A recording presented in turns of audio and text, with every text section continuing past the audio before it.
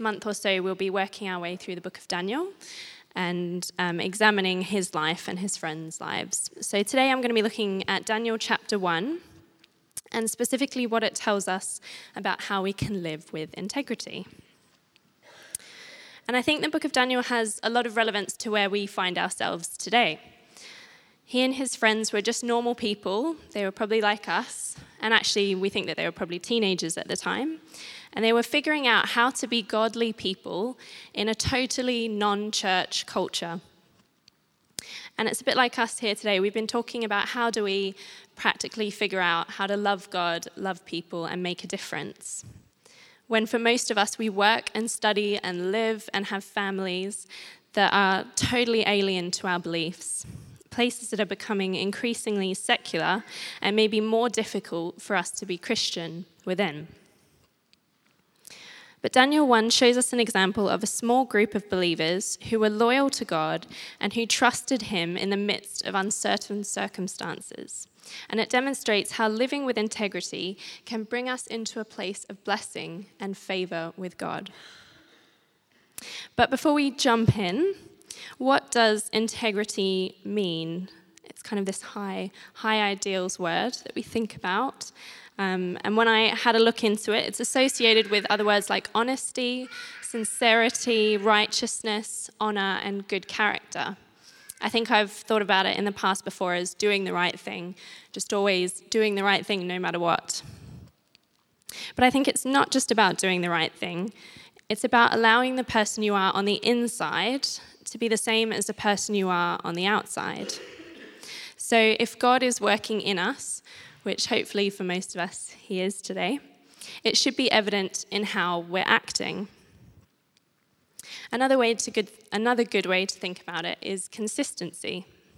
How consistent are you? We read through the scriptures that God is totally consistent. His actions and behavior always match his character and his nature. And in the same way, our behavior and our beliefs need to be consistent. So as I read through Daniel 1, I want you to be listening out for where Daniel and his friends demonstrate these qualities. So Daniel 1, Daniel's training in Babylon. So in the 3rd year of the reign of Jehoiakim, king of Judah, Nebuchadnezzar, king of Babylon, came to Jerusalem and besieged it. And the Lord delivered Jehoiakim, king of Judah, into his hand, along with some of the articles from the temple of God. These he carried off to the temple of his God in Babylonia and put in the treasure house of his God. Then the king ordered Ashpenaz, chief of his court officials, to bring in some of the Israelites from the royal family and the nobility, young men without any physical defect, handsome, showing aptitude for every kind of learning, well-informed, quick to understand, and qualified to serve in the king's palace. He was to teach them the language and the literature of the Babylonians. The king assigned them a daily amount of food and wine from the king's table. They were trained for 3 years, and after that they were to enter the king's service. Among these were some from Judah: Daniel, Hananiah, Mishael, and Azariah. The chief official gave them new names. To Daniel, the name Belteshazzar. To Hananiah, Shadrach. To Mishael, Meshach. And to Azariah, Abednego.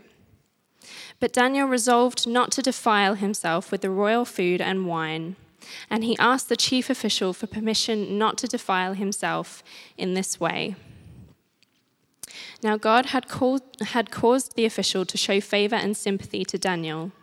But the official told Daniel, "I am afraid of my lord the king, who has assigned your food and drink. Why should he see you looking worse than the other young men of your age? The king would then have my head because of you." Daniel then said to the guard whom the chief official had appointed over Daniel, Hananiah, Mishael, and Azariah, "Please test your servants for 10 days. Give us nothing but vegetables to eat and water to drink. Then compare our appearance with that of the young men who eat the royal food, and treat your servants in accordance with what you see." So he agreed to this and tested them for 10 days. At the end of 10 days, they looked healthier and better nourished than any of the young men who ate the royal food. So the guard took away their choice food and the wine they were to drink and gave them vegetables instead.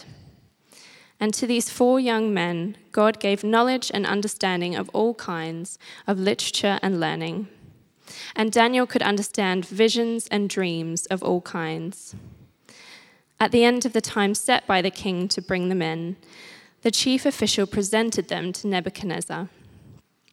The king talked with them, and he found none equal to Daniel, Hananiah, Mishael, and Azariah. So they entered the king's service. In every matter of wisdom and understanding about which the king questioned them, he found them 10 times better than all the magicians and enchanters in the whole kingdom. And Daniel remained there until the first year of King Cyrus. So there's 3 things that I want to pull out of this passage today in understanding how we can live with integrity. That's courage, cooperation without compromise, and fellowship. So let's start with courage. In verses 5 to 7, we read King Nebuchadnezzar appointed Daniel and his friends to be in his service. And to help us understand what's going on, what that means, these were really difficult times. There is this clash of superpowers that we read about, and the Israelites are stuck in the middle, and they get totally trodden on. The Babylonians take over Jerusalem, and its people are having to try and maintain hope when they're in the land of their conquerors. So when Daniel is taken into the king's palace, it is as a slave. He's being separated from his people and his land. And to serve the king involved 3 years of training, during which time they were given new names, a new education, and different food that we read about. So if we think about it, they're effectively being indoctrinated. They're being asked to leave their Jewish culture and their Jewish God behind for a new way of life. And in particular, we read about this issue of the temptation of food, this amazing food from the king's table that they're offered that easily could have been perceived as a really good thing. It sounds really good, it's from the king's table, I'm sure it was very rich and fancy and lavish, and it would have been completely different to what they were used to eating. But Daniel and his friends make a big deal out of this seemingly little thing. So why was it an issue? Why did they make a big deal out of this? Well, we know that the food wouldn't have met the requirements of Jewish law, the Torah, which outlined which foods were clean and unclean for the Jewish people.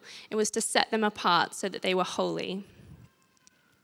They would have also had to have assumed that the king's food was offered to pagan gods, and that this again would violate their food laws. But I think it's bigger than that. I think it was a way of pressuring them into giving up their Jewish identity. They were being forced. They didn't really have a choice. They were being forced to take on a new identity. And I think we can face a similar trap today.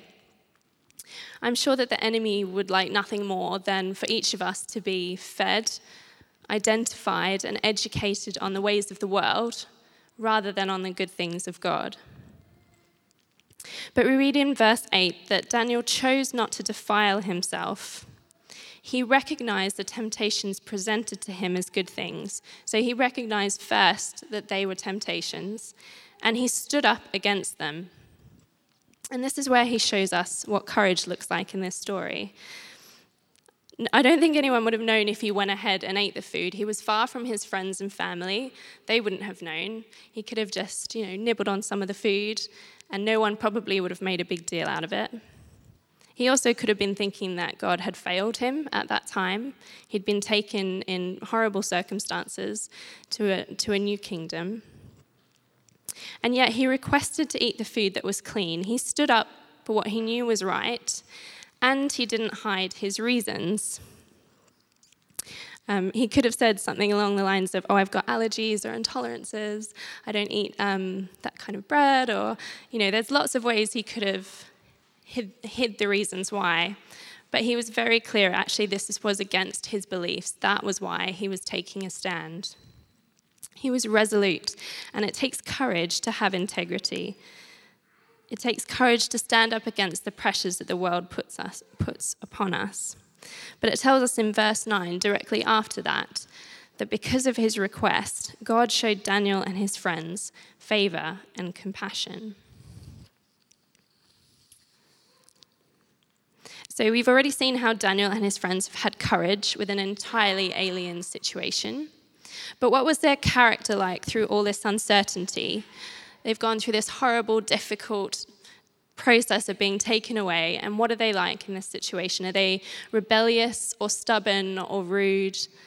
We actually read that they were cooperative. They were willing to change their names, to learn a new language, and to serve a foreign king. But when it came to their sticking point about this violating of their laws and identity, there was no compromise. And in the same way, we don't want to be the kind of people who say no to everything. It would be really sad if other people's understanding of us as Christians were that we were stubborn or uncooperative, or that we said no to everything, that we were killjoys. So we need to resolve in our hearts what is important, what is worth our time, and what isn't important. What we need to resolve in our hearts, what is important and what isn't important. What are we going to stand for? What are you going to stand for? And to do that, we need to be listening to the Holy Spirit. We need to be aware of where he is telling us that the line is not to cross. And it might be different for each of us. That line might be different depending on the situation we're in. It could be different depending on who we're with. It might be specific to our situation, our school, our uni, our workplace. We don't want to stick like glue to unimportant things. What are the unimportant things? We don't want to stick to those. But neither do we want to be so flexible on the big things that we're indistinguishable from the secular world. And so Daniel has this conviction. He has this thing that he wants to stand for. How does he act upon it? Well, in verses 10 to 13, we see that he petitions the guard. He asks him really firmly, but politely. The guard is obviously a bit worried. He says, I don't know about this. The king could get us in trouble. Why won't you just eat the food? So Daniel recognizes that the guard is a bit cautious, and he acts reasonably and wise with him. He puts his test before the guard. And I think that shows real wisdom. And when we're faced with similar situations and feel God is asking us to stand, it takes wisdom to know how to act. But James 3:17 tells us, the wisdom that comes from heaven is first of all pure, then peace-loving, considerate, submissive, full of mercy and good fruit, impartial and sincere. So what can we learn from Daniel in this? I think he's saying we can go fully into the workplace or the culture or the school or wherever you are. Get stuck in, become a part of what you're getting involved in. But equally, we need to be listening and rely on the Holy Spirit to guide us in that situation. We need to be aware of what he's telling us and where that line may be that we're not to cross. And we have this great opportunity coming up that we've already talked about with Love Guildford on the 2nd and 3rd of March. And it's an opportunity to put aside these 2 days to practically serve love and show love to our community. And there's lots of ways to get involved. We've already talked about that, so I won't go into it again. But this is a chance to show our integrity, isn't it? It's a chance to show how our behavior matches our beliefs. And I think if we truly believe that we keep saying that we are called to love God, love people, and make a difference, this is a chance to demonstrate that. And so I want to challenge you and I want to encourage you to get stuck in if you're sitting on the fence. I think the third thing we can see from this passage is the importance of fellowship. I thought it was interesting to think about what would have happened if Daniel didn't say something in this situation. He's got his 3 other friends. If Daniel didn't say, I'm not going to eat that food, I wonder if his friends would have. They were Jewish as well. And obviously we can't know what would have happened in that situation.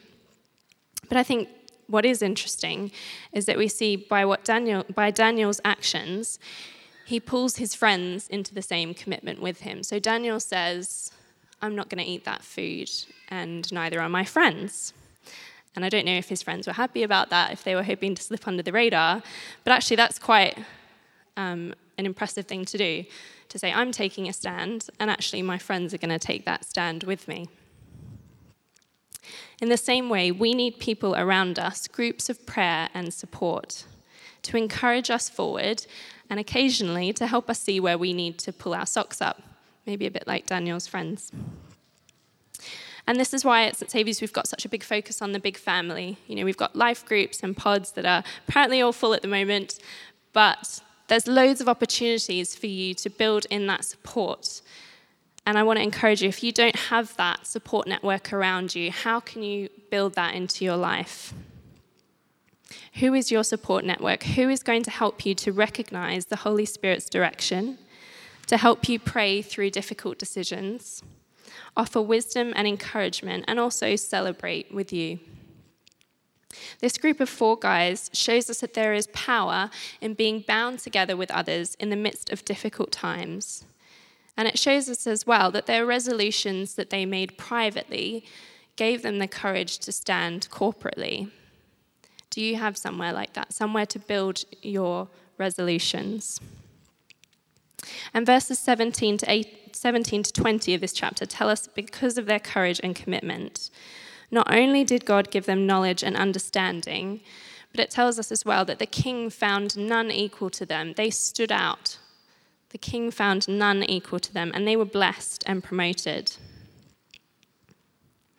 So I'm keeping it quite short today. I'm going to sort of finish up around about there. But as I was sort of praying about integrity and what that looks like and how do we live that out, I felt that there might be some people who are maybe having to face making a hard decision. Maybe like Daniel, you're looking at something that could be disguised as a good thing, but you're not quite sure, or you think it might be wrong, or maybe you just need some direction from the Holy Spirit about, is it the right thing or is it the wrong thing? You need direction and leading. We all face moments like this in our faith, and when we have the choice to act with integrity in the midst of risky situations. And I felt as I was praying about it, the Holy Spirit was sort of just saying the words that Nay had already said, actually, of just be brave. I want you to be brave. And that wasn't in the sense of, I'm telling you what to do, you need to do this now, you've missed your opportunity, be brave. It was actually in a sense of a loving Father just coaxing you and encouraging you, saying, be brave, I'm with you. I know what you're facing, and I want to be beside you as you go into this. The world needs people with integrity now more than ever, people who are true to their word and who are consistent with their beliefs and behavior. Daniel shows us an example of integrity in the midst of difficult times by demonstrating courage, cooperation without compromise, and fellowship. In the same way, you have been called to be brave where you've been placed.